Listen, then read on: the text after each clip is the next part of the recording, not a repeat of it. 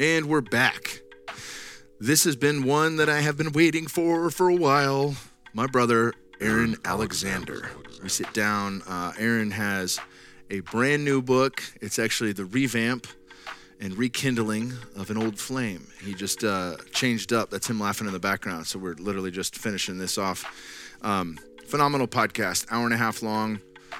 We really dove into a whole host of topics. It was really cool just to have a flowy, lovely conversation that covers a ton of shit that I find to be important, especially in times like this. But really, as I've stated in the past, since my Red Pill solo podcast, I have wanted to give people more on the light side of what to do now. And part of that is psychology-based, part of that is based in the body, part of that is based on practices and relationship and all sorts of stuff. And we really cover so much of that ground in this podcast. I just fucking love it. I love Aaron. We'll link in the show notes to his book that's on pre-sale right now on all things optimization of the meat suit. And there's a number of other links that we'll have, so check those out in the show notes. We will also link to our sponsors right now. Check these guys out. We've got a couple new ones. These sponsors really make this show possible. So by supporting the sponsors, you support this podcast directly. And every sponsor that I have, I hand select because they are awesome. And I also want to stand firmly behind anyone that I support on this podcast. I'm not reading off, some national ad routine. I once had that where the guys were having me read for companies that I had no relationship with, and I was like, this ain't gonna work. So I ended up parting ways with that sponsor company. And I work with friends who know exactly what the fuck I want. And I still say no often, but we've got some great guys that we've got sponsoring here. So check it out. Quick shout out to our sponsor, Optimal Carnivore. Organ meats are some of the most nutrient-dense foods on the planet. Our ancestors prized organ meats for their vital properties. The founders understood the amazing benefits of eating organ meats, but found it difficult to source a variety of high-quality organ meat. They disliked the process of preparing them and trying to make them tasty. This is crucial. I mean, I've had raw liver, raw kidney, raw testicle. I've had a lot of raw organs, and they're highly beneficial, but as they said, they're hard to source, they're not readily available, and they don't really taste good. I'll be perfectly honest. It's an acquired taste that I have not acquired, but I still do understand the importance of consuming them. And so do these guys. They started sourcing 100% grass-fed organ meats from New Zealand, freeze-drying the organs and encapsulating them into convenient bovine gelatin capsules. They chose New Zealand because it is a pure source, a pristine land with rich soil, lush greenery, and one of the cleanest environments on Earth. Their products are 100% grass-fed and grass-finished and free of hormones, pesticides, antibiotics, and genetically modified organisms.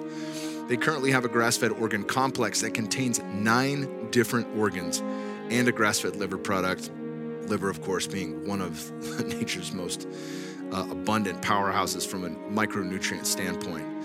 The 9 different organs is a powerful combination including beef liver, brain, thymus, heart, kidney, spleen, pancreas, lung, and gallbladder. This covers quite a few of the bases. These products are perfect for people who are traveling or still trying to develop an appreciation for organ meats. It covers your bases at home or while traveling. The mission at Optimal Carnivore is to make it easy for people to consume the most nutrient-dense foods on the planet. They also plant 1 tree for every product sold, which helps the environment. Check it out. Visit www.amazon.com/optimalcarnivore and use code KINGSBOO10 to receive 10% off all products.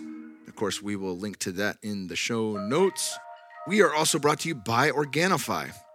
Organifi is a line of organic superfood blends that offer plant-based nutrition with high-quality ingredients and less than 3 grams of sugar. This is a big deal. I know Drew Canoli, who's been on the podcast, is the founder of Organifi. He really got into the juicing scene back in the day, and that was something that I had done with my wife. We watched Fat, Sick, and Nearly Dead and started juicing a ton. And, one of the problems with juicing, in particular fruits, is that you're basically unlocking all of the sugar without the fiber.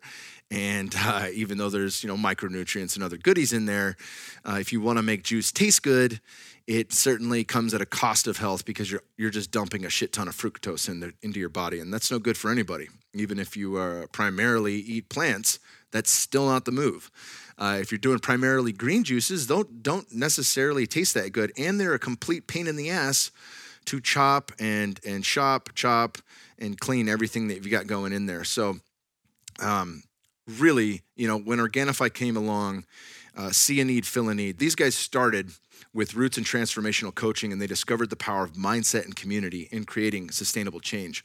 And one of their goals was to give people something healthy that they could take with them that would round out their diet and include, a number of different superfoods that even when I was juicing, I wasn't including moringa or ashwagandha or many of the superfoods that they have in the Organifi greens. I talk about the green juice often, and that's because it's something I have absolutely every day. I mix it with kratom. I don't take it with kratom. I take it fucking every day no matter what. On this road trip that I did with Bear and Tosh and Wolfie, we were in an RV, and I'm sitting for a long period of time. So I'd have the greens because ashwagandha is an adaptogen that balances cortisol levels. And meaning if I'm not actually, moving my body and effectively moving stress out of my body, even though we'd stop at truck stops and do a little movement practices, this is one of the ways that I would stay even keel. It's one of the ways that I'd balance for not an imperfect night of sleeping in mom's attic in the RV. It's a phenomenal way. And it's a phenomenal way to get really high density nutrients into your body. And it just takes 30 seconds. No chopping, shopping, juicing, or blending. No cleaning. As I've mentioned, it's got a whopper of many of these different superfoods and adaptogens. I use this on a daily basis. I also use, not quite on a daily, but pretty damn often, I use the turmeric gold at night. Sometimes if I eat a big heavy meal, I don't want it, but that's because I make the turmeric gold extra fatty. We use full fat coconut cream from the can. We warm that up, a little hot water, and a scoop or two. Sometimes I have 2 of the turmeric gold. And it's an excellent way to lower inflammation. It's got lemon balm extract. It just helps me unwind. It's a tasty, super tasty nightcap. Our 1-year-old loves it. Our 6-year-old loves it. My wife and I absolutely love it. And they have a number of other really cool products that they've just launched. Harmony, which is based for women, and the Moon Cycle, and many other great things. Check it all out at www.organifi.com/KKP. And don't forget to code KKP at checkout for 20% off everything in the store. We're also brought to you by Bioptimizers and their incredible product, P3OM. Winter, aka sixth season, is upon us, and we all know this is the time of year to take extra care to protect ourselves from germs and bacteria, these invisible bad guys. You could do everything right, wash your hands, keep your hands away from your face, carry around hand sanitizer, but you still get sick. That's why you need to protect your body from the inside, not just the out. And you can do that by building your immune system up with some high quality and high strength probiotics. That's why I'm really excited about P3OM. P3OM is a patented probiotic that might be the most effective probiotic ever developed. P3OM fights bacteria and strengthens immunity, basically a germ-fighting superhero, but it also helps digestion, speeds up metabolism, and increases energy throughout the day. That's way more than I thought probiotics could do. And just when I thought P3OM couldn't get any more powerful, I watched a video, which I'll link to in the show notes here, of the probiotic literally breaking down a piece of steak. After I saw that, I was all in. You'll be amazed too. Check it out. Here's some of the most awesome news. You can get 10% off P3OM right now by going to www.p3om.com/radicallyloved and applying the coupon code radicallyloved10. That is RADICALLYLOVE to get 10% off with the coupon code radicallyloved10. Check it out. We'll link to it all in the show notes, p3om.com/radicallyloved, and then radicallyloved10 for 10% off. The most amazing probiotic ever developed. Last but not least, we're brought to you by Paleo Valley. PaleoValley.com has all sorts of amazing stuff. They make incredible supplements, really high-end things, but the thing that impresses me the most is, and the thing that's tastiest, is the Paleo Valley beef sticks. Their beef sticks are 100% grass-fed and grass-finished.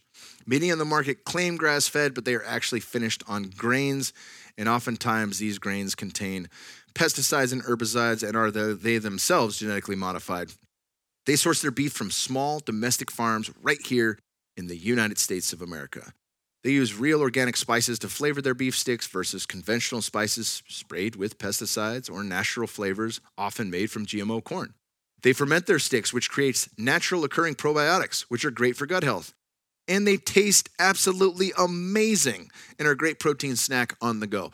So again, on this road trip, I feasted on this. This was my in-between. This was my everyday snack, was the beef sticks. And they have a wide variety of killer flavors from teriyaki, which is gluten-free, of course, to jalapeno, to their original beef stick, and many others. The benefits of the beef stick have higher levels of omega-3 fatty acids, higher levels of vitamins and minerals, higher levels of glutathione, which is the liver's most powerful antioxidant in the body, higher levels of CLA, conjugated linoleic acid, which is the fat known to burn fat, and very bioavailable protein. They're also keto-friendly and a great protein-rich snack on the grab and go. And even when I'm not on the road, I've always got a stack of these in my backpack. So when I come into work and I've got my laptop and my other things, if I get hungry, I know I've got a snack right next to me that is nutritious and delicious and will leave me more whole than when I started. Check it all out, paleovalley.com, and use discount code Kyle for 15% off. These are also great for doomsday prep. You know, if you want something in the pantry that's easy to go that you can take with you and that'll last a very long time in its sleeve, paleovalley.com, discount code Kyle, 15% off. And without further ado, my brother, Aaron Alexander.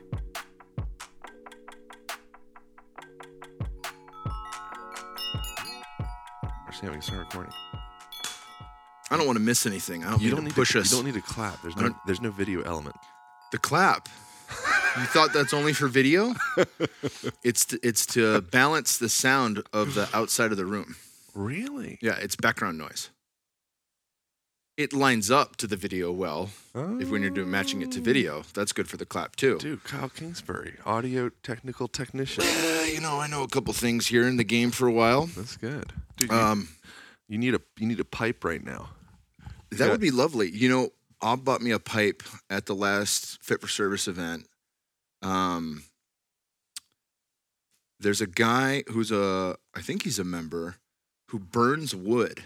So instead of carving wood, he uses no sharp tools whatsoever. He only uses torch. And he fucking burns wood into shapes that look like Grandmother Oak in Pocahontas. You remember that movie? Mm-hmm.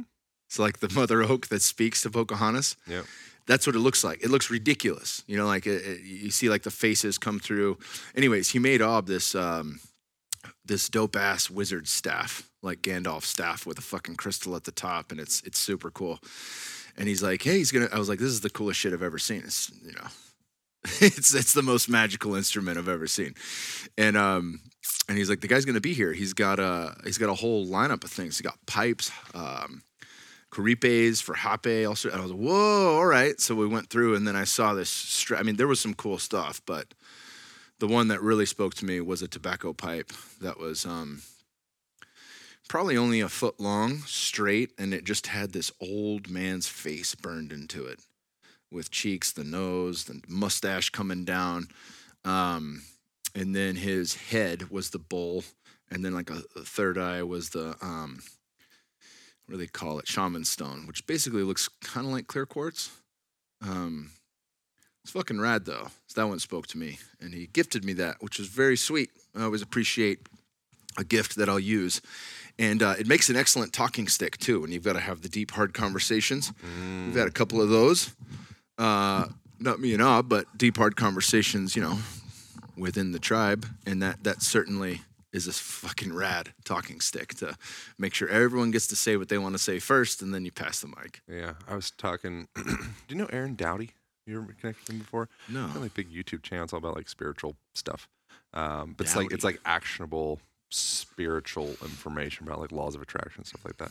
Anyway, so we recorded a podcast yesterday. And one of the things that we were talking about was how lovely it would be to be in a world, which this world could be now if you choose it, where we were allowing ourselves to gather more information from nature kind of like Native Americans, I think, seem to be really good about this, or a lot of older indigenous cultures, indigenous people, Aboriginals, all of them. Yeah, and so you see relating like the coyote to be like, oh, it's like the jester, it's like mischievous, trickster energy, or all these different animals throughout nature. You have this significance to the way they imprint in your life, and the lessons that you can gather from them.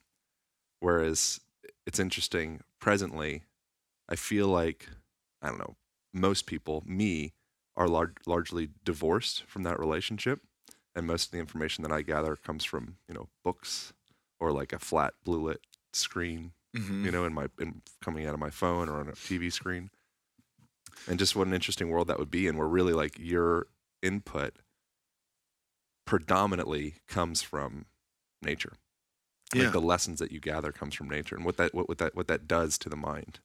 It's interesting. The more I've shifted towards that, from thanks to plant medicines and the first medicine man I worked with, Maestro Huitzi, who passed away, my boxing coach, he really reconnected me to that and a lot of Native American wisdom. He was a mestizo Mayan and Mexican American.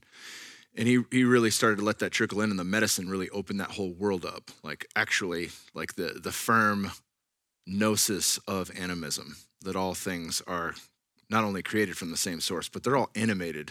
They all have soul. They all have an aliveness to them. The inanimate is animated.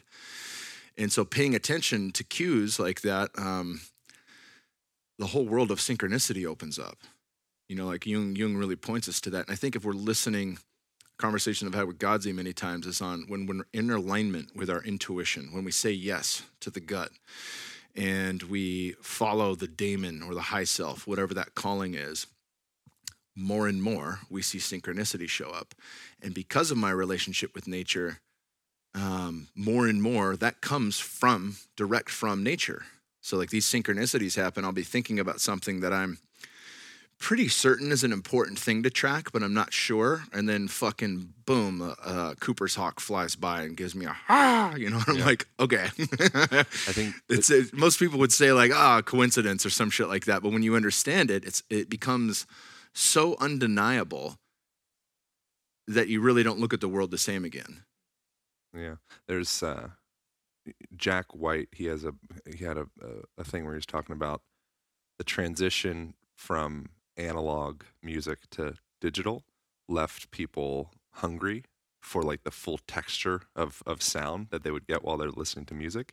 So when it converts over to digital, you're getting these like clips that are smashed together to be able to. Porangi talks about that even like through Spotify. It's ramped down, and then if it's played to a Bluetooth speaker, it's ramped down further, the packets, right? Yeah, so when you think of it, so the suggestion there, which seems to hold some level of weight, is that it leaves people with this deprivation or this internalized subconscious hunger for something more, but they don't really know exactly what it is. And so I wonder if there's something to that, because I feel like something I experience oftentimes is like a certain level of like restlessness, or a certain level of like wanting more but not knowing exactly what that is, or like this insatiability, or like this hungry ghost type sensation. It's the thirst for. Do you know what hungry ghost is? Are you familiar with that? With Gabor Mate. Yeah, hungry ghost is like these mythological creatures that have these tiny little gullets, throats, and then these infinitely large stomachs, and so they just keep on feeding and feeding, but they never can feel satiated. And I wonder if perhaps, just as we're just like thinking about this now, if perhaps there's some relationship to that, with us getting these like partial, these like supplement forms of visual information and knowledge and such from these screens and from these podcasts and from these Spotify music, as opposed to gathering that from like the whole food source of nature or analog music. Yeah, that was my first 12 ayahuasca ceremonies were done from an iPod. And I just didn't know the difference, Or sex is another example of that, like human connection compared to porn. Yeah, like there's so many different replacement examples of that where we can just like, cool, what I would have at one point just the only option would have been the whole food version of it. Now there's all these other substitutes, and they're so darn convenient. They are very convenient. I think that they're ultimately a good thing because there's a deeper appreciation. So like I was saying, the first 12 Aya on an iPod didn't know curanderos sang Icaros, had only read about it. I'd never felt that. And then going, to South America and Central America to do ceremonies where they were singing live. And in a lot of them, in the non-traditional practices, they'd have traditional medicine from Shipibo style, things like that, but they'd play guitar and all sorts of shit. I mean, one of the most mind-blowing journeys I talked about years ago on Ob's podcast was with a guy named Lee Nar in Las Vegas. And he was in his late 20s. He had been practicing with the medicine since he was 5. His grandmother brought him to it. She was a maestra from 5 or 10. And he could sing a cappella as good as anyone I had ever heard. He could play any fucking instrument. He asked, the helpers to gather as many different instruments as possible. And it was funny because he played the harmonica like better than Billy Joel. And he said he'd only seen a drawing of a harmonica his entire life up until that point. And it was just like, what the fuck is this dude? But that to me was like okay, there is a huge difference between the analog and the digital. And it's obviously when you don't need ayahuasca to figure that out. But when you open up all those channels, the sensitivity and receptivity to the difference is palpable. It's like it's non-negotiable. And so now I'll never do ayahuasca again from an iPod. It's, like I have no judgment against those experiences. That's where my wife and I saw Bear. It's where we realized we were going to be life partners. Like all those things happened with an iPod playing. So it didn't diminish, but there really is no comparison. And I think really, what we're being called towards now is a decision. It doesn't mean we throw the baby out with the bathwater. Technology is dope. Like our careers serve mostly through technology, right? We both host awesome podcasts. We've both learned a ton of shit via technology. Oh, yeah. It's a ton of it. It's like an integration of consciousness. Yeah, but the further that path goes, that kind of leads to what David Icke's speaking about. It kind of leads to, it does lead to the transhumanist movement. And we don't need to rabbit hole that. I'm going to have Icke on January 10th, and I'm definitely going to rabbit hole that with him there. Catherine Austin Fitts, who worked for the government, has really exposed kind of what that looks like. But aside from that, table that, the opposite of that. What is the opposite of that? Is a reconnection to nature. It's a reconnection to ourselves. It's a reconnection to live meetings. We had Charles Eisenstein out for our second Fit for Service of the year in Dripping Springs, Texas. And he was at a point where he was like, I understand the value in podcasting, but nothing replaces this. Nothing replaces the face-to-face gathering. 200 people, 305 people. It doesn't matter what that number is. It's the in-person, right? And I know this. We know this both from podcasting. Like, I'll take a guest any way I can get him. I got to get David Icke via online across the pond. But you're here in Austin, which has been a huge fucking just God nod, as I like to call them. I'm like, fuck yeah, dude, more of my boys are here. But when we're face to face, what do? We hug in the parking lot. We immediately merge our energy fields. We feel into each other. And now this entire conversation, we're within 8 feet of each other. And we're mirroring each other. Yeah, brother. And we're just feeling into each other right now. And that conversation, there's a depth that goes beyond the digital for me and you in this experience right now. Yeah. And it's not to say for everyone listening to this, you're missing out. No, you get this conversation still, and that's the beauty of technology. But it's not a replacement for you having your own one-on-one conversations and you having your own gatherings, especially around Christmas. Yeah. All this nonsense going around whitehouse.gov, fuck that. Meet for Christmas. No one's going to die, There's an interesting thing with when people are essentially people listen to this, it's like you're listening to a story.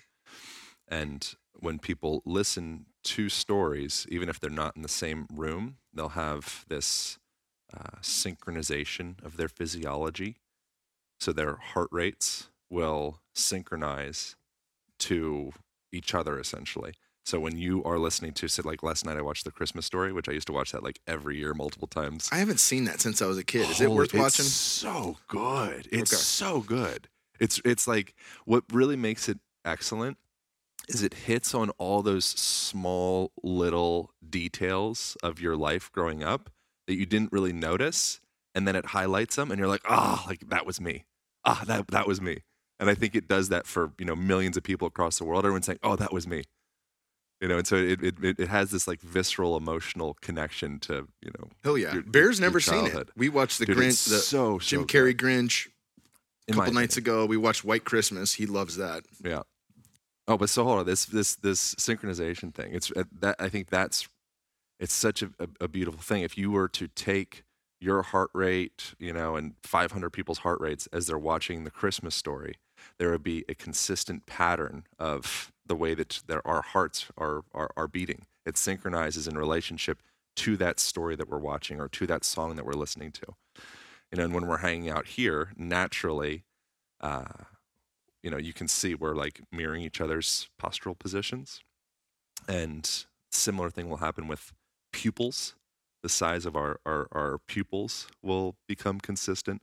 Our heart rates become consistent. Even body temperatures can fluctuate to become consistent. You hear like women menstruating around the similar time, depending upon like who like the alpha is. I think we've joked about this before. I think I claim to be the alpha woman. So everyone falls in line with your monthly cycle, Aaron. You hang around with enough ladies that they're all on Aaron's timeline.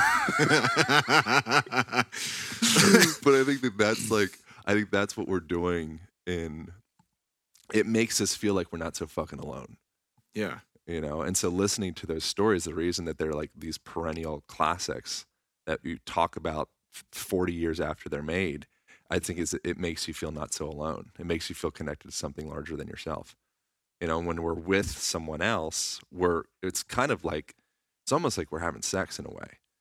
Like when you're having sex with a person, it's like you're merging.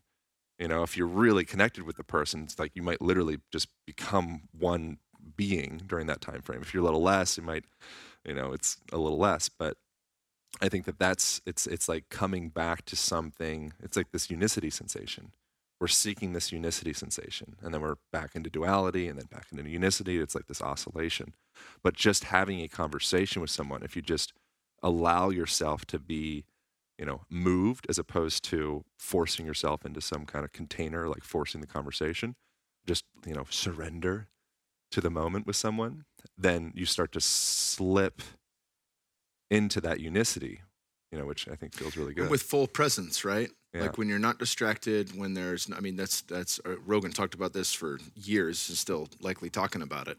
How much different the podcast conversation is when you're on the same comfort level. Obviously, like I was nervous as all hell being on his podcast, but how many times did you do his podcast? Just twice. Okay. But for us, like we are close as friends, right? And have been for some time from the jump. And so automatically when we see each other, like I'm thrilled to see you. Yeah. I think you're thrilled to see me. Yeah, and so the flow that takes place and the ease that takes place and the presence that takes place is truly on a different level than if we've got a lot of shit going on. And look, I'll say this about myself too. I'm not speaking about other people. If you came over to my house and Bear's running around demanding your attention and Tasha's trying to tell you something and I'm doing dishes and all this, you know what I'm saying? Like it doesn't have to necessarily be a screen. There's a lot going on, but to dedicate time for a conversation is really fucking rad. That's what keeps me going. It's like it's one of the many things that keeps me going. Yeah. I think I want to keep, I'm like, you hold the thread, brother. Unfurling these layers of my, which is why I enjoy these conversations, because it's like an opportunity to go into places that I'm like, oh, I don't know that I've been here.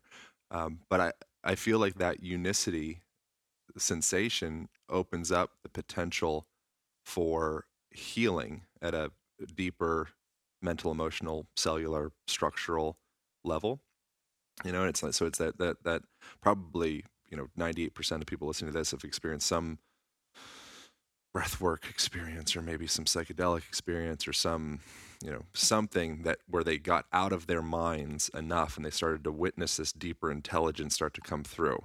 and suddenly their jaw starts going in some weird direction, or their face does a weird thing, or their shoulder starts kind of doing these weird spiral positions, or you're undulating your spine, or whatever the thing is. You feel this deeper compulsion because you got out of the way of who you think you are supposed to be, or what you think you're supposed to think or do, and then suddenly there's deeper intelligence is able to come through. And that, just anytime we can put ourselves into that position, I feel like it's like a system reboot for our nervous system. And so that unicity, I think we subconsciously, or maybe consciously, but at least subconsciously, are seeking these unicity moments because we're seeking to repair these old things. It could just be like, oh, I had a hard workout yesterday.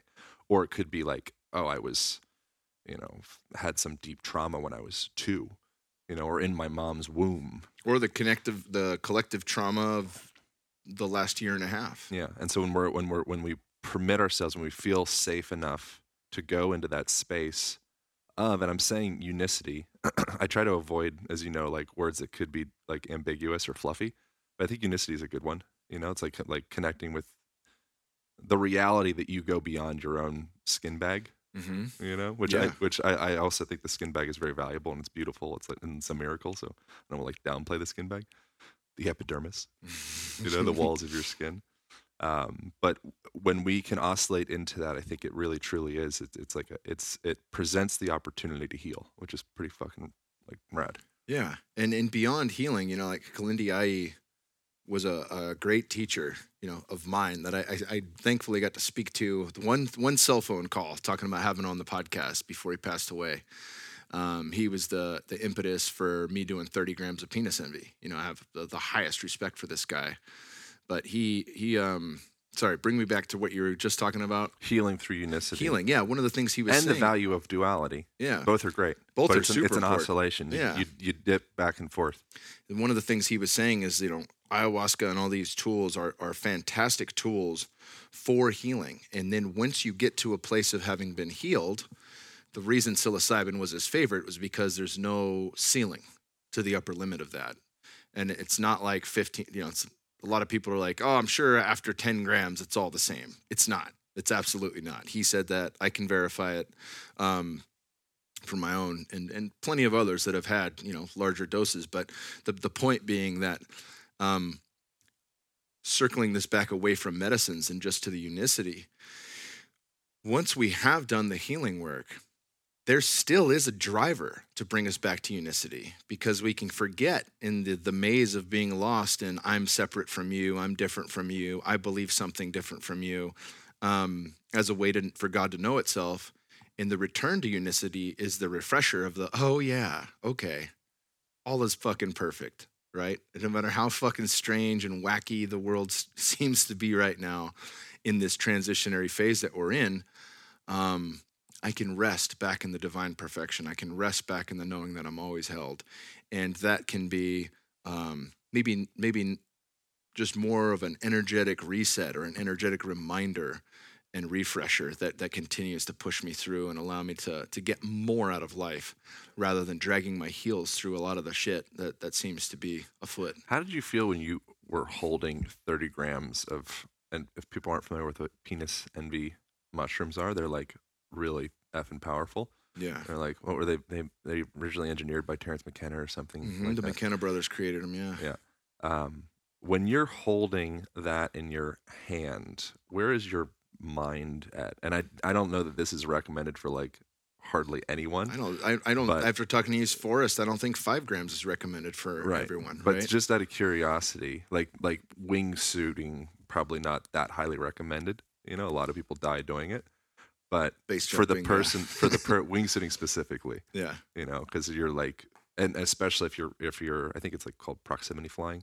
If you're getting really close to objects, because your mind isn't situated or trained to understand if you're going 100 and however fast or 150 miles an hour, whatever speed they're going, and you see a wall coming, a rock coming, your brain hasn't been trained. You haven't done reps to know that proximity and how fast that comes up.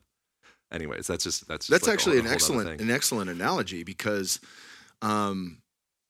Kalindi's recommendation was to go up 2 grams at a time until you were comfortable. And then if you make it to 20 to 30, which was his general range for 20 years, then you can play there, right? You can explore the cosmos. And that's something that he was asking for. When I got introduced to him, it was right along the same time I read the DMT Dialogues. And you've had Rick Strassman on your podcast. One of the things that they really propose in that is how do we stretch the DMT experience so that we can take back, that we can actually go there, bump into benevolent beings that are willing to help, and then take back that information and actually use it and ground it in the 3D. And how do we have communications with other star nations or dimensional beings and things of that nature, and actually ground it here so it becomes useful information instead of just a wowee. And in that experience, I realized by the end of it, like, that's the answer. You don't need a fucking IV drip DMT. You have a large enough amount of psilocybin, which is very similar in structure to dimethyltryptamine. That's the experience. But as you were saying, for me, there was no reps to say like, oh, here's this rock wall coming, right? And thankfully, I had enough reps with ayahuasca and other medicines to have taught myself successfully how to surrender the experience. And so even though I went through some really hellish places, I was, as quiet as a church mouse, just laying there in the experience out of my body. One thing I recognized in that, and what gives me caution in talking about it, is that is an experience where you run and jump out of a window. That is an experience where you're like, I can't die, I'm immortal. That is an experience where, I took a cold shower and didn't really feel it on my skin. And it was like, this is after the experience too. And it was like, okay, if I continue to test that, do I put a knife through my hand or light myself on fire? There's a whole fucking, if I wasn't dialed to understand that I could potentially still be having an altered state of consciousness, people do some crazy things. They go running on the street, set themselves on fire. They do all sorts of shit, so it's not a strong recommendation, but that is a beautiful example of that, of what you're speaking to with, truly not having the reps to really understand what's going on. But the thing about that experience that is true, I think, of any breakthrough experience, which could be a gram, it could be a different method, it could be breath work, right? It could be holotropic breathing, is that it's more real than the waking dream we're living in right now. It is at least just as real. It's the fucking holy shit. Like, I am fully aware, fully conscious. It's not dumbing down consciousness like alcohol does, or Percocet, or any of these other, Valium, things like that. Shit I used to do in college.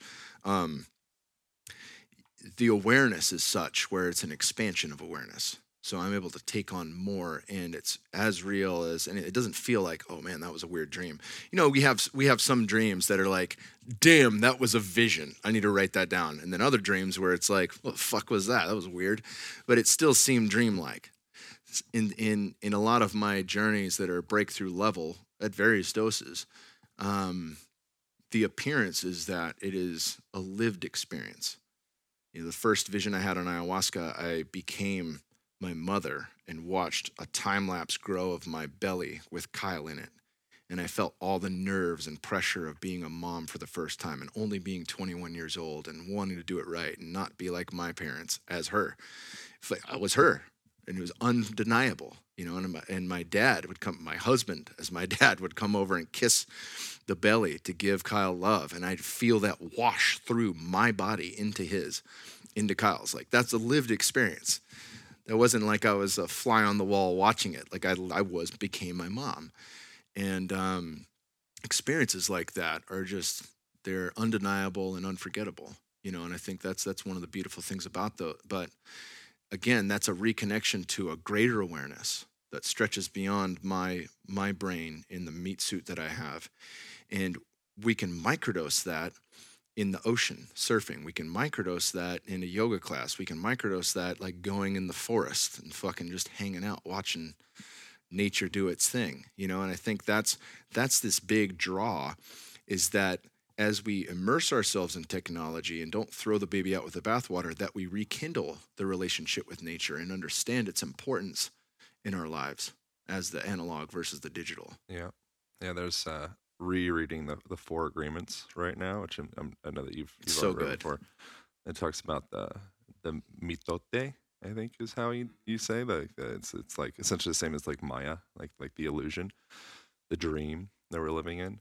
One of the things that I think it referred to the mitote as it's like 1,000 people talking at the same time and no one actually can understand each other. It's like that's like the experience of the mind, and it's just this just chatter. And then so they refer to that as like they call it like the smoke in the mirror. So that chatter is the smoke, and most of us occupy that smoke layer, and we call that to be all there ever is and all there ever was. That's like the materialistic mindset. And then the opportunity to experience, to see the reflection of yourself in somebody else, to actually be able to like see the mirror. That's that unicity experience, which is what the breathworks and the psychedelics, or even just going out into the woods and just like taking a beat. Like you can have that experience just by like having a moment sitting on the edge of a rock, and like listening to water or just starting. And that's why I think hunting is such a beautiful thing. Yeah, buddy. You go, especially bow hunting, which I've only been on one trip. I went to Hawaii like a year ago or so. Axis? Yeah. So it's special. It's so special. I've done it only once. It's so really, cool. really unforgettable, especially because of how serene Hawaii is. But I was just having a conversation in the sauna yesterday at Kuya with a guy who hadn't been hunting. We were talking about some of the sacred hunts that Monsell puts together. And now we're gearing up to do that next year, but with everything going on at the farm, it's got to be later. And then I was talking about this hunt that we did in Hunt, Texas, which is about 2 hours west, and they have all these different majestic animals. And it dawned on me that it connects the dots of almost every practice we have, right? It connects the dots of meditation, mindfulness and presence, cardio, strength training, balancing. Like, how do we exact that in the moment?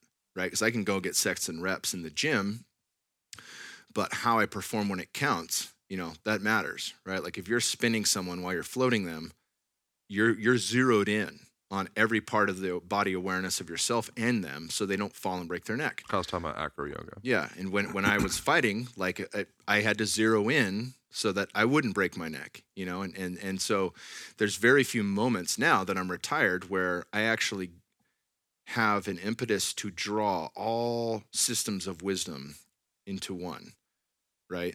Like, and that's one of the coolest things about hunting is you're zeroed in, you're quiet, you're still even as you're tracking quietly, you're patient.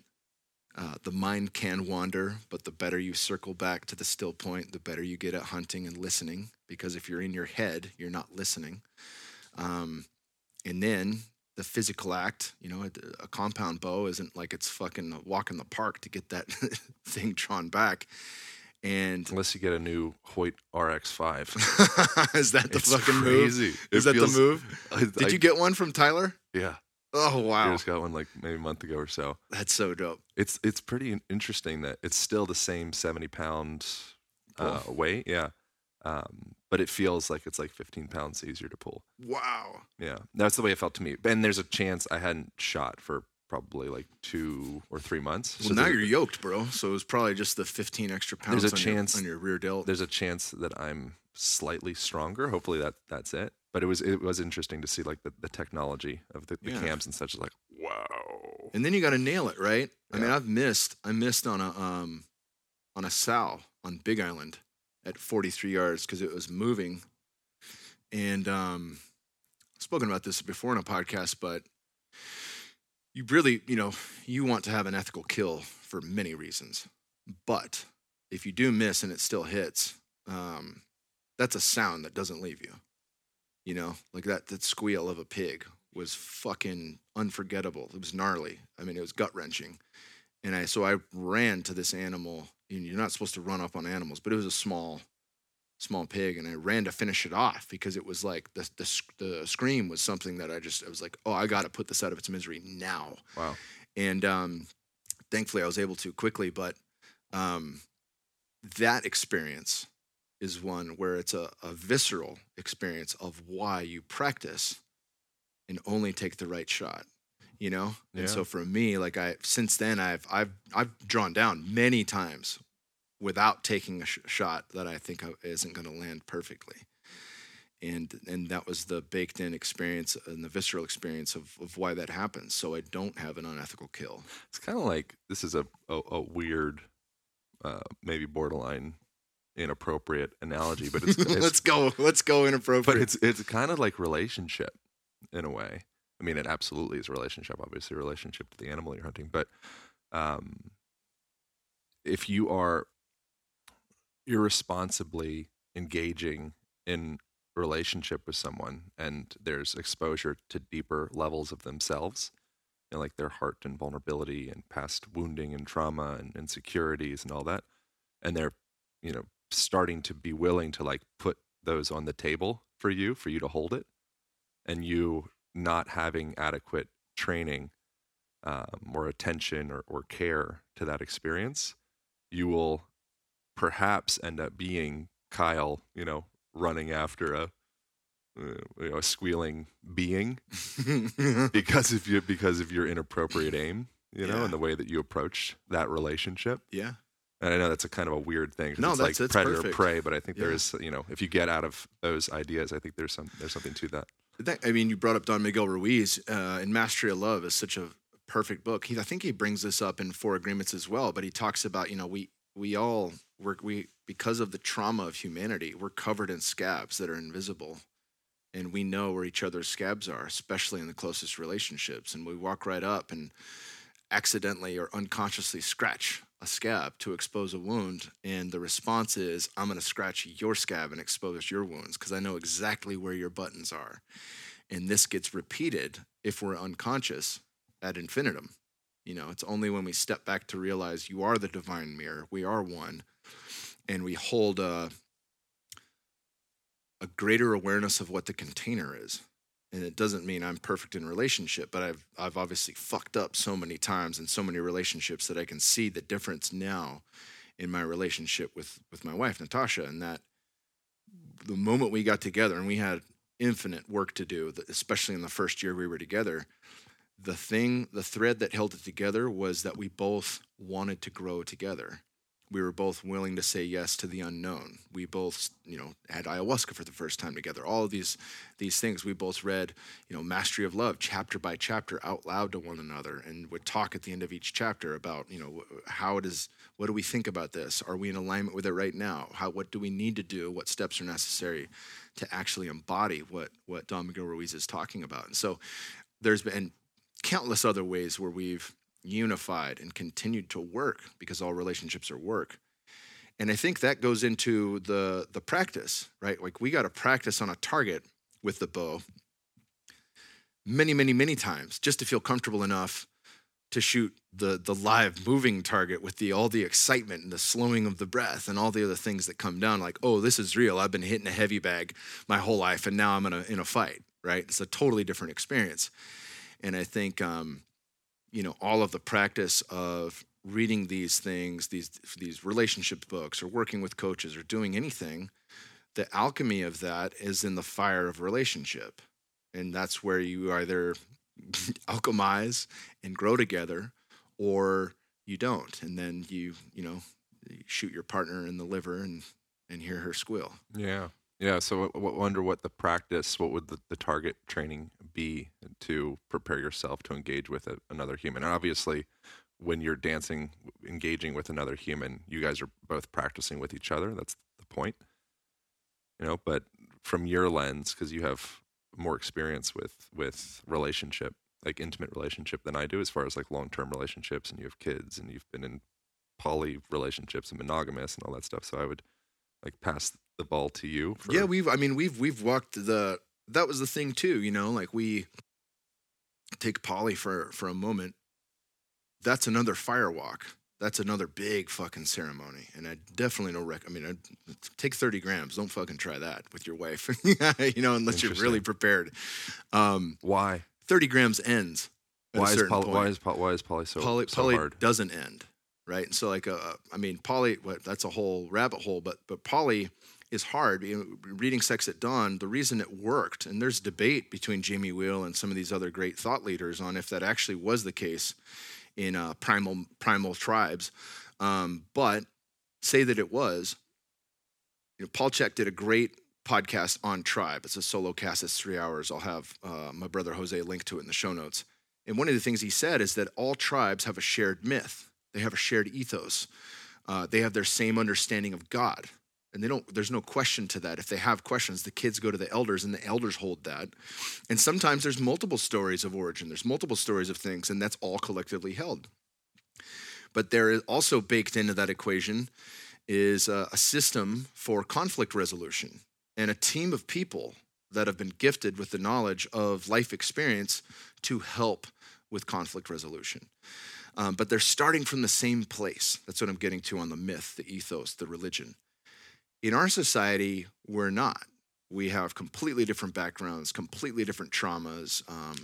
She's a Jew, I'm a Christian, whatever the case is. And so there's less foundational tools that hold us in conflict resolution. There's less foundational tools that hold, and then look, even amongst therapists, I don't know a lot of marriages that have been saved from relationship counselors. I don't. I know a lot that fail when they go to relationship counseling. And that's not to say if you're in marriage counseling, you're fucking doomed to fail. That's not it at all. I just think that it's like the respirator. There must be more. Like, oh boy.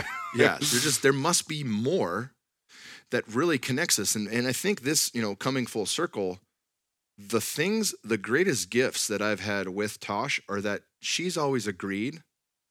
And the things that we've done, with the exception of Polly, and I'll talk about Polly in a second, but the things that have grown us are the unicity experiences that we share together. It's running a 10K in the snow at Mount Charleston in Vegas. It's spending the day at the beach on mushrooms. It's going to the Amazon. It's doing all of these different things that have really, it's having a yoga practice that she leads me through, and we really open ourselves up and dump energy and do breath work while we're in the process. We get back into our bodies together. It's doing those things together that continually refreshes us and reunifies us. And it's having the hard conversations and being okay with that. It's reading books. Like she had me read 5 Love Languages right from the jump. We're both number 1 touch. That's our highest form of showing and receiving love. That made it easy, you know? That made it very easy. But I'm just saying, like, of all the relationships books, the sex books, the this and the that, we've done it together. It's not like, I read it and was like, hey, you should check this out. And she was like, I'm busy. Yeah. She always said yes.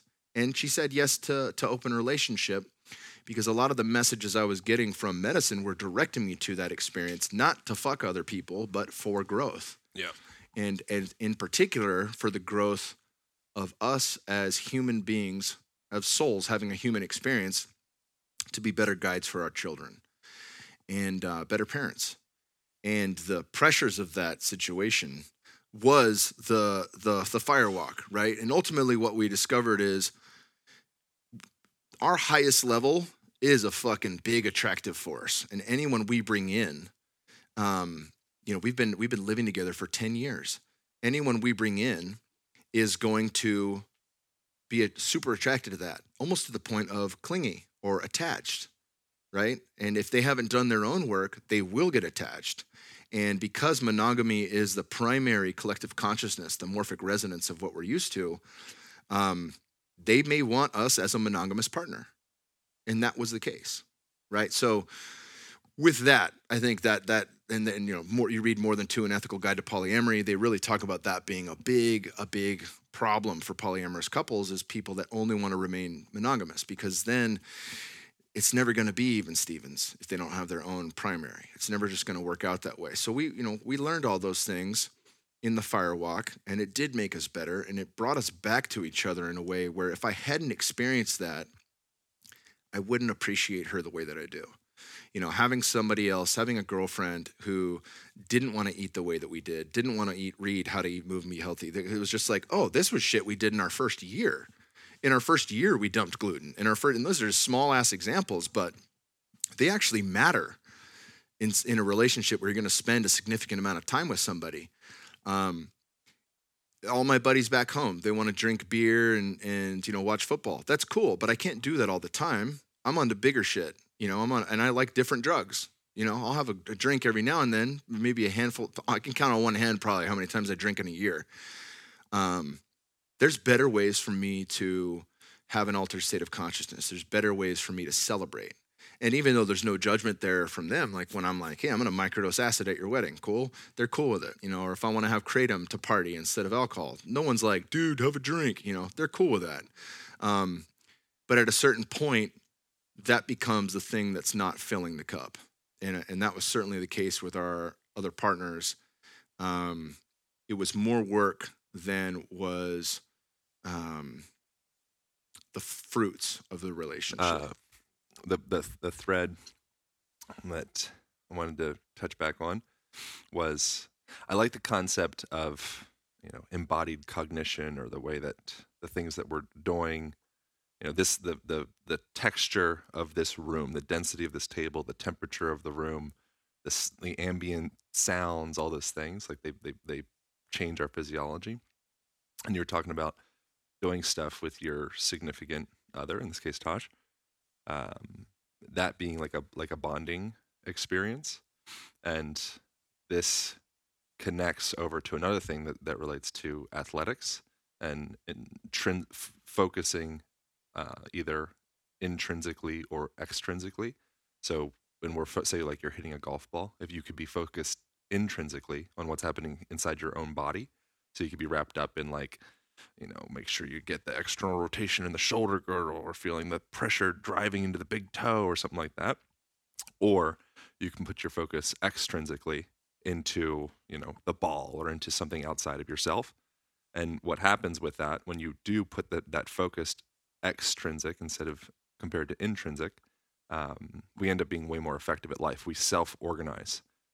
So when we get too wrapped up inside of our own heads, inside of our own selves, it kind of gets confusing, because it's hard to juggle all the, 640 odd muscles and 360 odd joints. And it's just like a lot of stuff for you to be able to engage with and juggle within yourself. But if you can bring that attention outside of yourself, then suddenly you run a lot better. You self-organize around a point. And when you're working with, say another person, you want to connect with somebody, a beautiful tool that you can do is go to an event. You could go to really anything, go to like a musical show, or go to, watch a movie or something that you guys can both extrinsically engage with to self-organize and harmonize with each other. And it makes you become more like synchronistic. It makes you become more like unicity. You become more like each other. And then you're like, oh wow, I can kind of like, I feel this familiarity in you. It's like, oh, it's because we're clocking with each other. We're like attuning to each other. And the more that you can do that in a relationship, or in a friendship, or a business relationship, or anything, I think the more successful that relationship becomes, because you become mirrors and reflections to each other. And ultimately, we like that. Yeah. And if you're reflecting the good vibes, because you're doing experiences that are healing or just uplifting, we had and shit changes too. Like Dr. Will Tagle told me this. His wife Judith just passed away. He's 81 now. She had a long battle, but I actually haven't seen him, since her passing. But as I was been working with him, he was well aware. It's not like it was a shock. But he talked about how he's had multiple marriages with her throughout their marriage. And so one of the, I think the Muskogee Creek tribe talked about having this annual renewal of agreements. So every January they would sit and go over the agreements of the tribe, go over the agreements of the marriage, the relationship, and they would discard things that no longer proved valuable, and they would add stuff where it needed to be based on the needs of the tribe or the marriage, and then they would re-agree basically to what agreements worked in the past. And so it was always fresh. It's a living marriage. It's not like you signed this contract 10 years ago and you're the same people 80 years later. We're always changing, you know? And so I think about that, you know, my marriage with Tosh, we have had several marriages. We had the marriage, as Will pointed out, we were married in our relationship prior to Bear's arrival. We were married when Bear came. We had the marriage with Bear.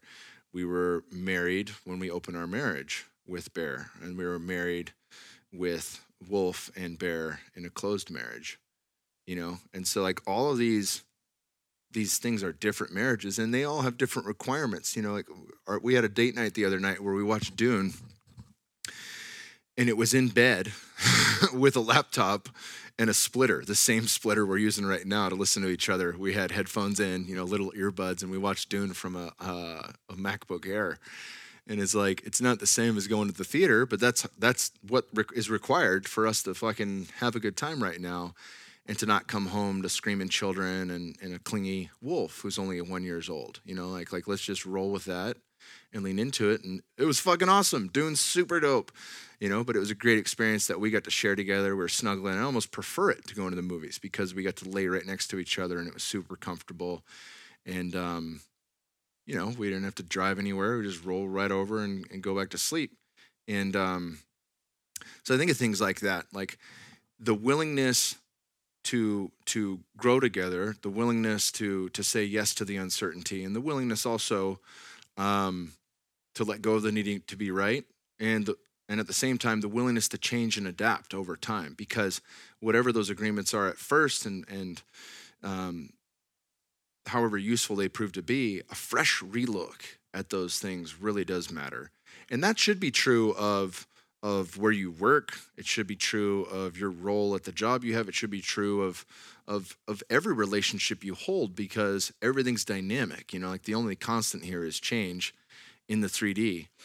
So the more we say yes to that, and really take inventory of our lives, that increases our awareness around the things that are working and the things that aren't. It gives us a greater sense of freedom in the choices that we have on what we elect, who we choose to be going forward. Yeah.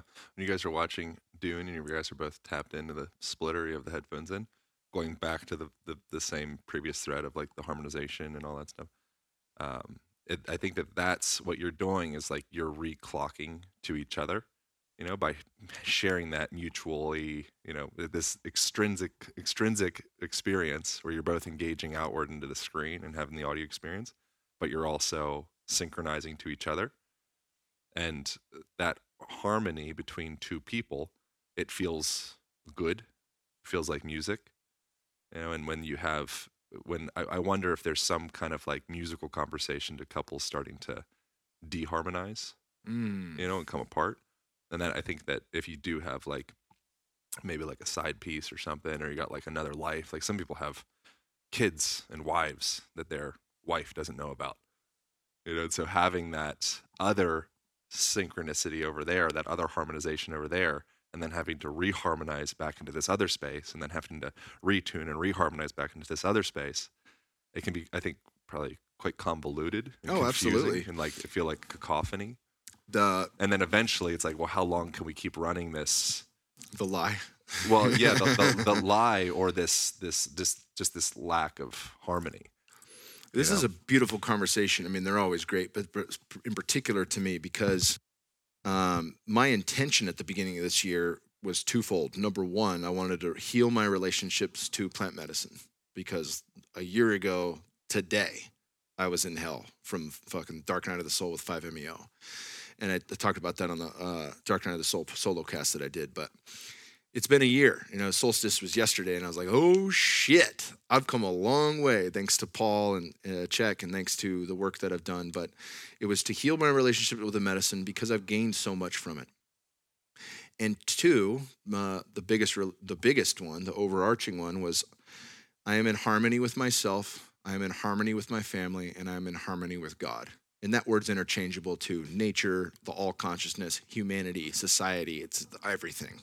Everything outside of me and my family, which we're not outside of, we're not separate, but looking at those three things, that's really, my inner circle of me, the next concentric circle of family and importance, and then the broadest circle of everything that I see and experience in the world, which directly affected the dark night of the soul because of what I was seeing in the world at the time when I went into that ceremony.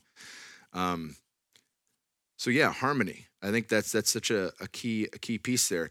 Even in the thing too with Polly is that even when it is on the up and up, right, and it's not in secrecy and you're not holding a lie, and you have made a new agreement to do it, and you refresh that agreement, like, hey, let's keep going. This is hard, but let's keep trying it.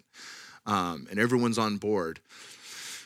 One of the things that really shifted my perspective on this, it's something that I had a feeling about but couldn't put words to. Jamie Wheel put words to it when he was on the podcast, and he said, in all of his talks at Burning Man and with different groups that had done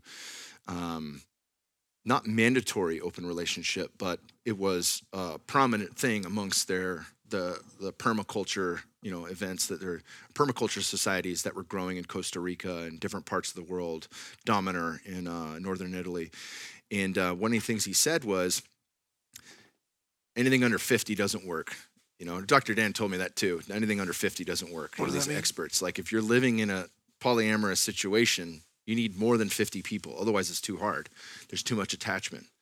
So like again, that broadens it back to Chris Ryan's polyamorous situation. You're talking about like a tribe or like not 50 partners? Not 50 partners. What Dan was saying, Dr. Dan Engel was saying, was that to do it with less, you don't have the container for conflict resolution. You don't have the container of, I see you having the same hard experience as me. How did you get through it, right? And so, in a smaller group, it makes it a lot harder. And in the larger group, it makes it a lot easier. It doesn't mean it's not hard, but that's something Dan said.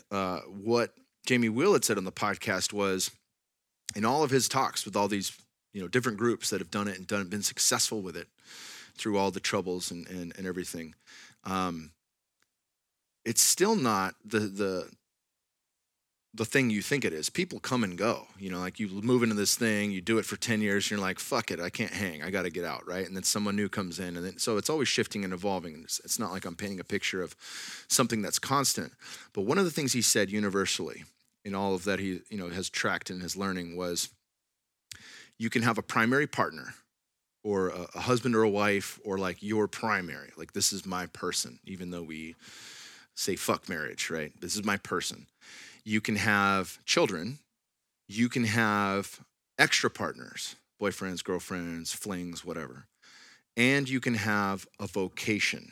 And the vocation is not just your job, how you pay the bills. It's not the post office or Amazon delivery. Those aren't bad things, but they're not vocation. Your vocation is like your gift to the world, the thing that wakes you up and keeps you going through the job that you don't like, the thing that drives you the most, the thing that you're most passionate about. It's the thing that it's your greatest gift. It's your legacy you leave, right? That vocation, he said, so primary, children, extra partners, vocation, pick 3. Anyone that chooses 4 will bleed themselves too thin that all other relationships start to crumble. You will fail as a father or a mother. You will fail as a husband or a wife. You will fail in succeeding with your extra partners. You will fail in your vocation. No one amongst the thousands of people he's talked to that have done it the longest says they can pull off all 4. And right when he said that, I was like, fuck, man, that's it. That's totally it. Like I was at the point, I think I said on the podcast, I'd rather learn Native American flute than have, or handpan. I'd rather learn handpan than have a girlfriend. It's too demanding having a vocation and having kids and having my wife, who is Poly's really 1. exclusively available for people without kids then, essentially is what you're saying. Or if you have kids and you're married, or you could have kids and be divorced, or you could have kids and be married and not have a vocation. Where your vocation, and look, there's nothing wrong with that. I want to be super clear on this. To say, like somebody might initially say, all right, you're married, you have kids, and you have extra partners, and you do nothing for the world then. No, you have kids. That's numero uno for the future. That's number 1. And as long as you're not stretching yourself thin with that, extra partners can be a beautiful thing if it's harmonious to your kids, especially to your kids. You know, people are like, what about the children? What about the children? To this day, the partners that we selected, only one each, are very much involved in our lives. They're very much still auntie and uncle. They're very much still a part of the equation, you know, and we love them and we have a working relationship with them. It just didn't work with the physical tie. You know what I'm saying? And that doesn't exclude us from play parties and shit like that in the future, because those are one-off singular events where we do come in with the same intention. And when we leave that night, we go home with each other, right? There's no, hey, mom's sleeping at so-and-so's house, or any of those hard conversations we didn't need to have with our kids that people eventually do have if they have kids. And that's not to say that that's an insurmountable hill you can't climb. It certainly is. And I know people that have kids that have made that work, and they're fucking awesome parents. They're awesome partners. I fucking love them dearly. They do a great job, you know, but to say that you can have all four, I think that's really what he was getting to. You know, it does stretch one too thin. It does become a thing where you're like, I can't keep up, you know, and one of the things, if we stay connected to technology, is this up ramp. And we've talked about this before, you know, like kids, the screen time, they can measure the average video kids watch has become shorter and shorter and shorter over time, right? You know, 15-minute videos don't do it. It's a 5-minute video. 5-minute videos are out. It's a 1-minute video. 1-minute videos are out. Go to TikTok, you know, get a fucking 15-second roll, whatever the case is. It's shorter and shorter attention spans. The counter to that is this long-form media through podcasting, larger videos on YouTube, those kind of things, and conversation, right? Oh man, I just lost my thread here. How does a person, with something that happens to me occasionally, it is, well, not occasionally, pretty consistently, is a like thirst for sexual variety upon engaging in a more like, you know, like a monogamous relationship, to me historically makes me veer into wanting what I can't have. Yeah. And it feels very immature, but it's something that I witness in myself, where it's like, okay, once that's the case, suddenly I'm like, oh man, variety would really make me feel way hotter for this person that I'm in love with. It does. You know, that was a cool side effect, it was like, but then I don't want to hurt the person. Right. And I don't want to, it's like, I don't know if the relationship doesn't have roots even yet to sustain that, unless we're both engaged in the same kind of. And then that makes it harder, right? So they talk about that in More Than Two, where and then can I entertain them having variety? Because then I get too jealous. I'm very immature. Yeah, well, these are variety for me. We weren't brought up that way. That's an important thing to understand. We're not brought up that way. And as Paul Chek stated, you're not just going against your own thoughts around the issue. You're going against the morphic resonance of the whole field of the collective, and that's a lot to unpack. You know, the seeking of novelty is always going to be there. Your attraction to other people is always going to be there. That's why you're like, oh, a creepy old man was looking at that 20-year-old running by. It's like, he doesn't fucking see himself as 70. Right. He sees the hot 20-year-old the same as he did when he was fucking 20 or 15, looking up at the 20-year-old saying like, oh man, if I had her, right? That doesn't go away. And as soon as we can acknowledge that, then we can actually, you know, dispel the creepiness around that. And this isn't saying like, fucking 80-year-olds should be with 15-year-olds or any of that stuff. I'm not saying that at all. I'm just saying like the fire stays alive, right? We do want novelty. And with that, if we can acknowledge that, there are different ways to get that.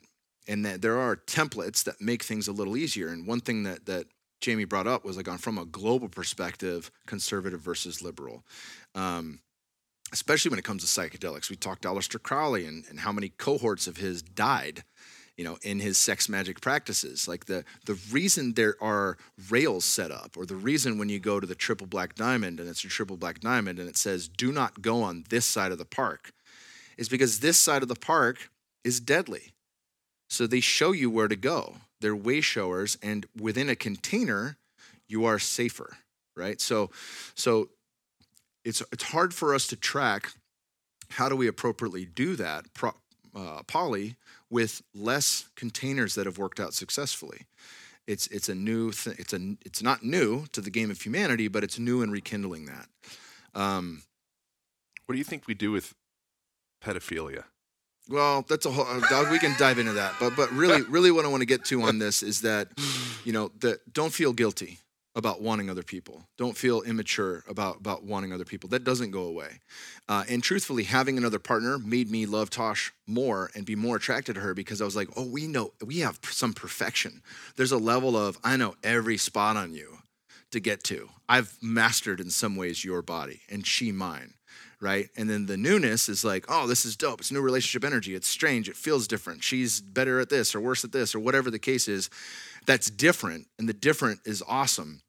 But the different also highlights how awesome my partner is. And that was a beautiful side effect. What Jamie was speaking to is that once you've built that, 10 years, 15 years of being with somebody, your ability to bring someone up to that level, they're always at a disadvantage. They'll never fucking make it there. There's nothing you can do. There's no plant medicine. There's no sex practice that gets someone the extra 15 years that you have with the partner you're with, right? It just doesn't work that way, or even 5 years for that matter. So don't try to make them that. And what you're seeking can be done with your primary. And that's really what Recapture the Rapture is all about. It's like, we're seeking novelty. We want peak experience, and we can do that. And he has, the A to Z. Like, here's your low-hanging fruit, Om meditations that rev her up, semen retention for you that rev you up and keep you ready to go at all times. That's non-drug, can be done fairly easily. It can be consistent, so you're always turned on, and then you live, as Czech says, libido is not just your sex drive, it's life force energy, right? So you raise the life force energy of each other. Now what can you create? What can you do together? How easy is it to dissolve conflict, right, from that space? And then you can enter into different peak experiences, every full moon or once a month or whatever, and look, I haven't done much of this with Tosh, but I'm seeing a door that leads to a whole new set of experiences with her that we get to try. And we don't get to try yet. I have to be patient. I have to wait for that until both of our kids are in school and we can actually have the house to ourselves. I have to wait for that to get a babysitter when they're both babysitter age. And instead of going to the movies and dinner, we hire the babysitter. We fucking do hotel roulette. We find a 5-star hotel that's super cheap the night of, and we go there and destroy the place doing sex magic on a variety of chemicals that have been prescribed to us, and we fucking do the peak experience that is completely novel. That is not just the experience of ultimate orgasm and bliss, but the experience of unicity, where it's a fucking psychedelic, altered state of consciousness done in unity, and he has the maps for that.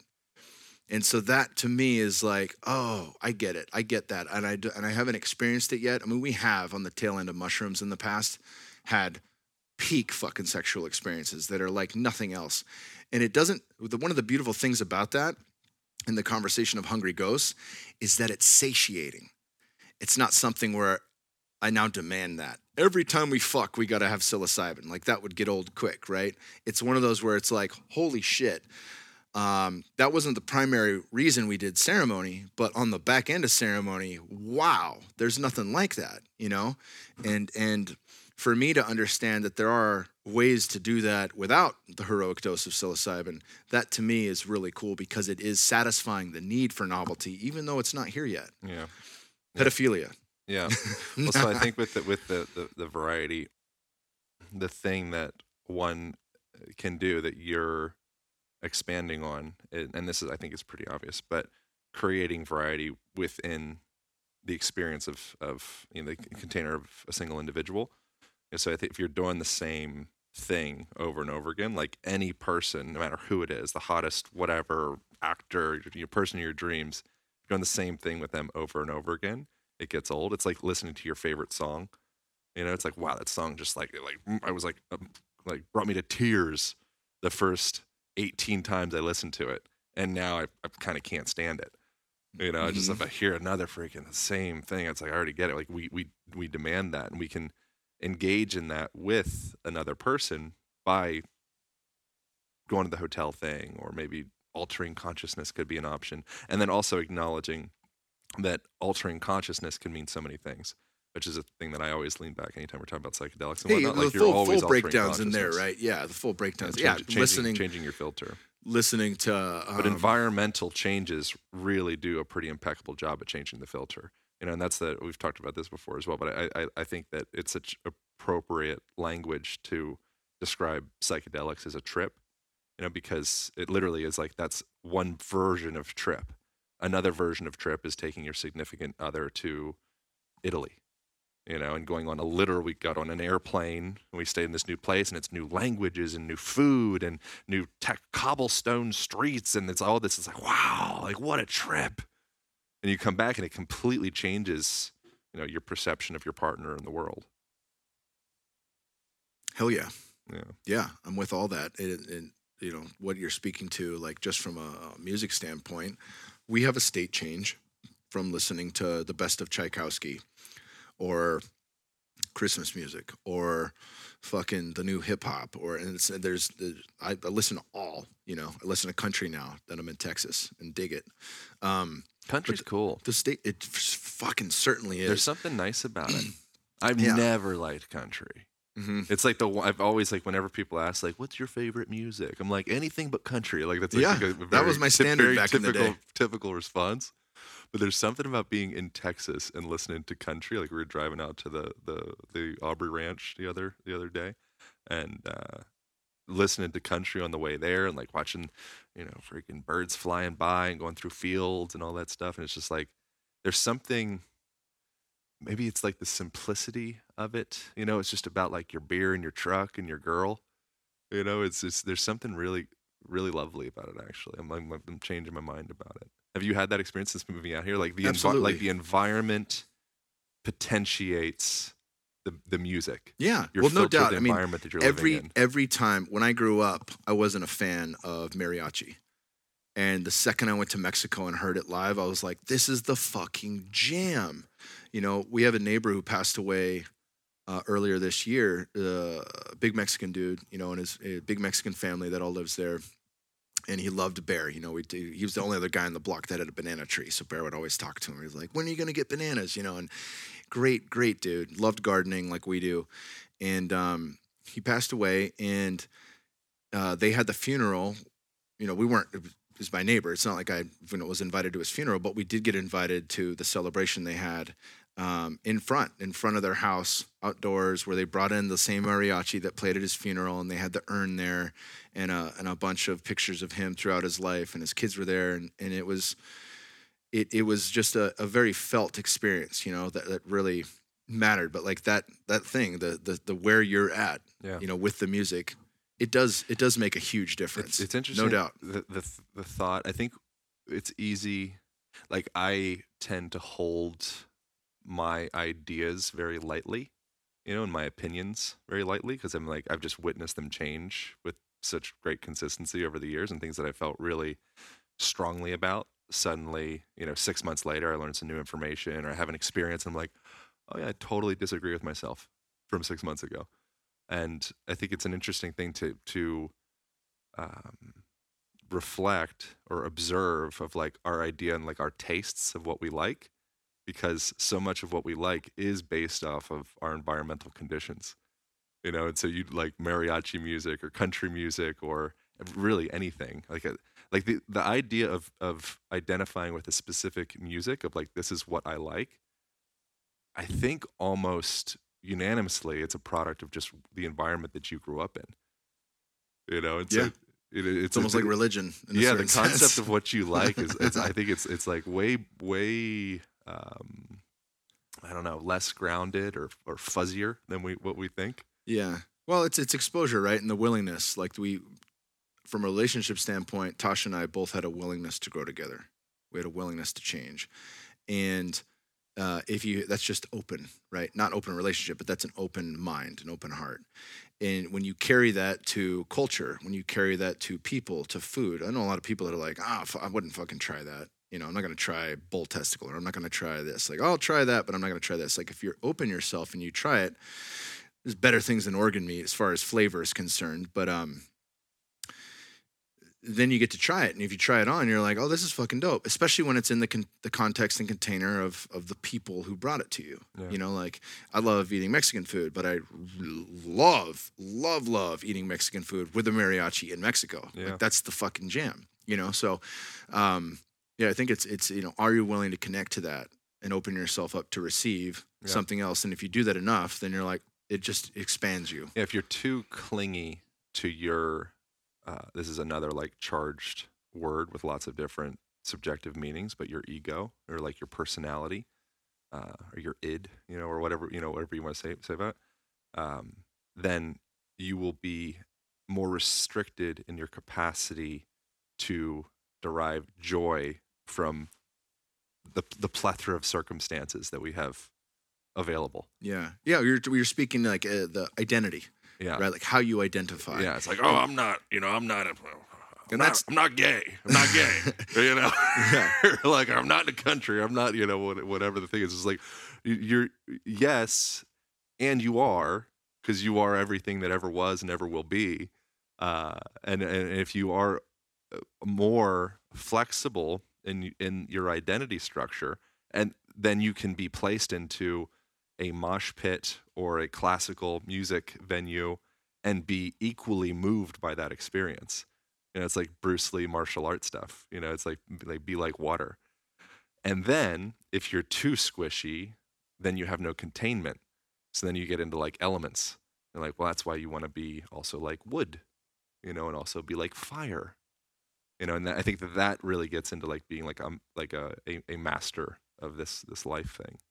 Yeah, absolutely. And I think that too, what you're speaking to is, you know, archetypically in King, Warrior, Magician, Lover, the shadow archetype of the lover is one that seeks love with the infinite, and that can show up as the Don Juan archetype, you know, the Casanova who fucks everyone but's never satisfied with it.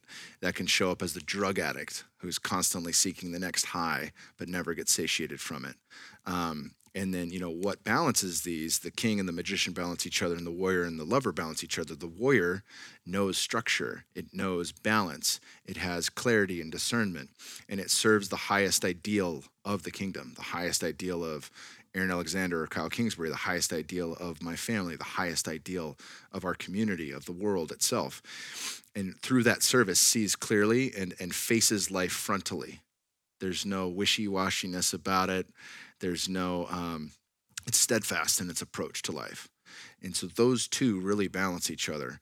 And you know, I imagine since we're in the eternal now, and everything that has ever happened or will ever happen is happening in this moment, that we have access to that. We have access to balance ourselves and harmonize where we're at by saying yes to the next experience or the now experience that helps us expand.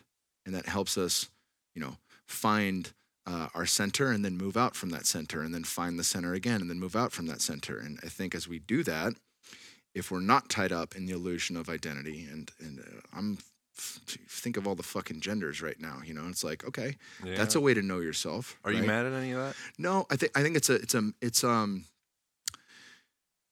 Madness of Crowds by Douglas Murray, I've mentioned it 1,000 times on this podcast, really illuminates the pitfalls of some of that thinking. But truly, I mean, I'm at the point where it's like, you want me to call you Dolphin? I'm fucking down. I'll call you Dolphin. It doesn't bother me either way. If you're an adult and you choose to say, like, I'm a fucking sprite from Ireland, you know, and I, whatever, fairy or this or that, and you wear wings everywhere, cool. Or you're a mermaid, cool. That's cool. It's when we, you know, the parts around that make it sticky is we should have children select that. We should have children decide which sex they are. We should have children decide gender. We should have children, you know, and it's like, whoa. We don't let them vote. We don't let them drive. We don't let them drink alcohol. There's a whole an infinite number of reasons for that. And ultimately on a spiritual level. It's like structure creates freedom. Yeah.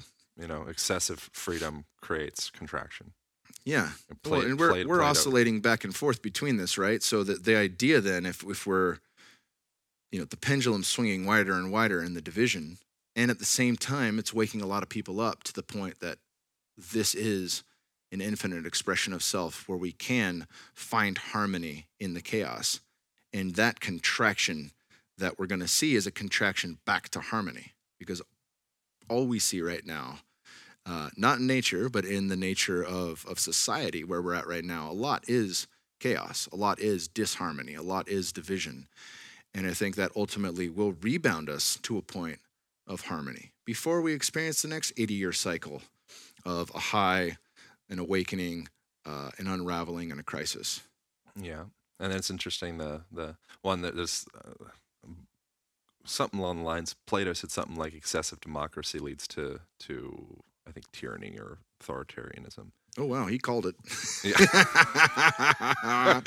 And the same thing. So that's like, as above, so below. Like the way that culture operates is comparable to the way that the human body operates. And, forgive my relating like everything that we talk about back to the body, but it's like the primary lens that I'm always kind of trying to poke into. But I mean, that's the way it works in the body as well. Like you have basic fundamental guidelines on how to move effectively and how to integrate the system so that it's like learning classical ballet. You go in, you create those foundations, understanding, spinal neutrality or intra-abdominal pressure or, just general full body integration or alignment. And then that potentiates the freedom to start to go into some more like wobbly, wacky, wild type formations, but you still have integrity while you navigate those different movement patterns. And I think that's the thing that we sometimes see in like the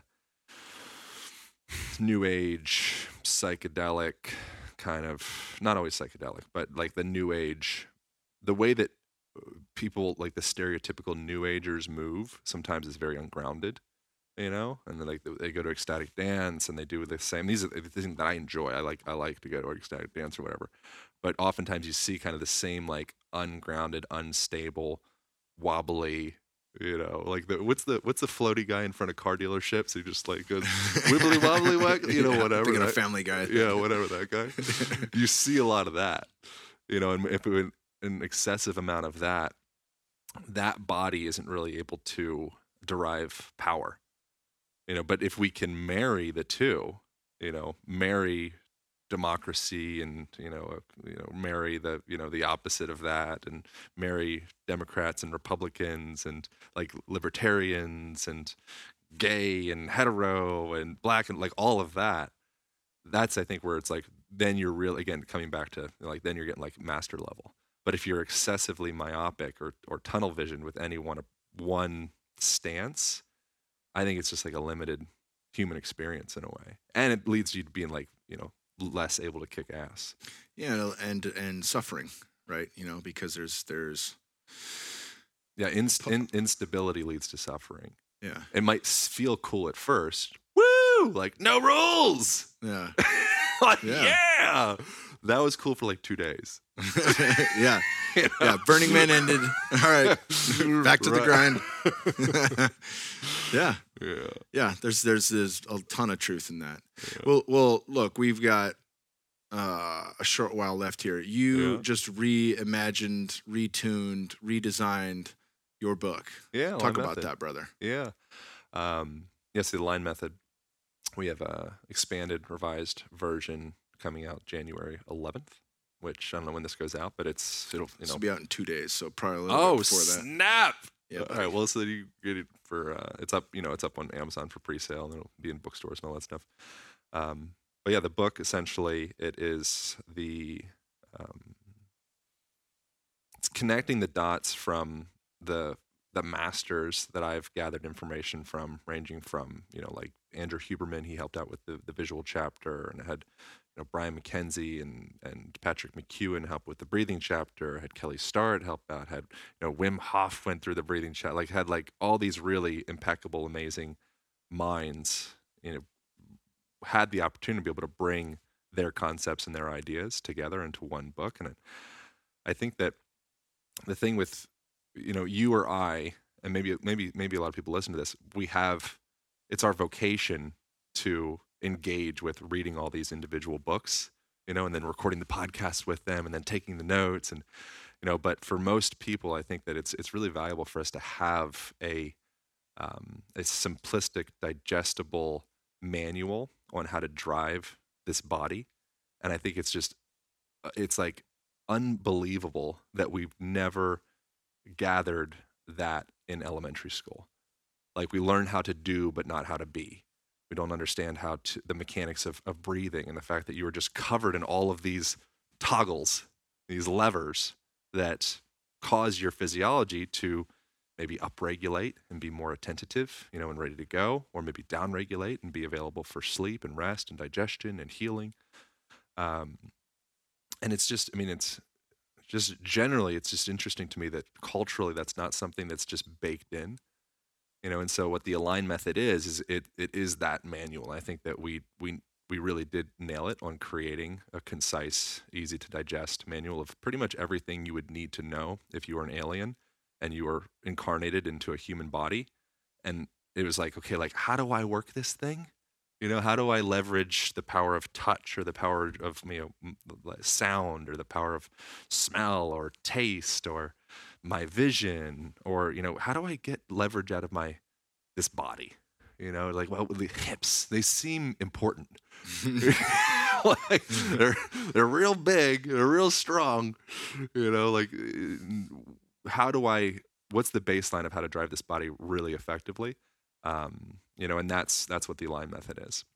And we added a new chapter in the end as well. That's it's kind of like the Align Bikram movement flow, where it's 22 positions, and it's like an easy way for someone to go through, from feet to hands, and just clean up all the different little nooks and crannies of their joints.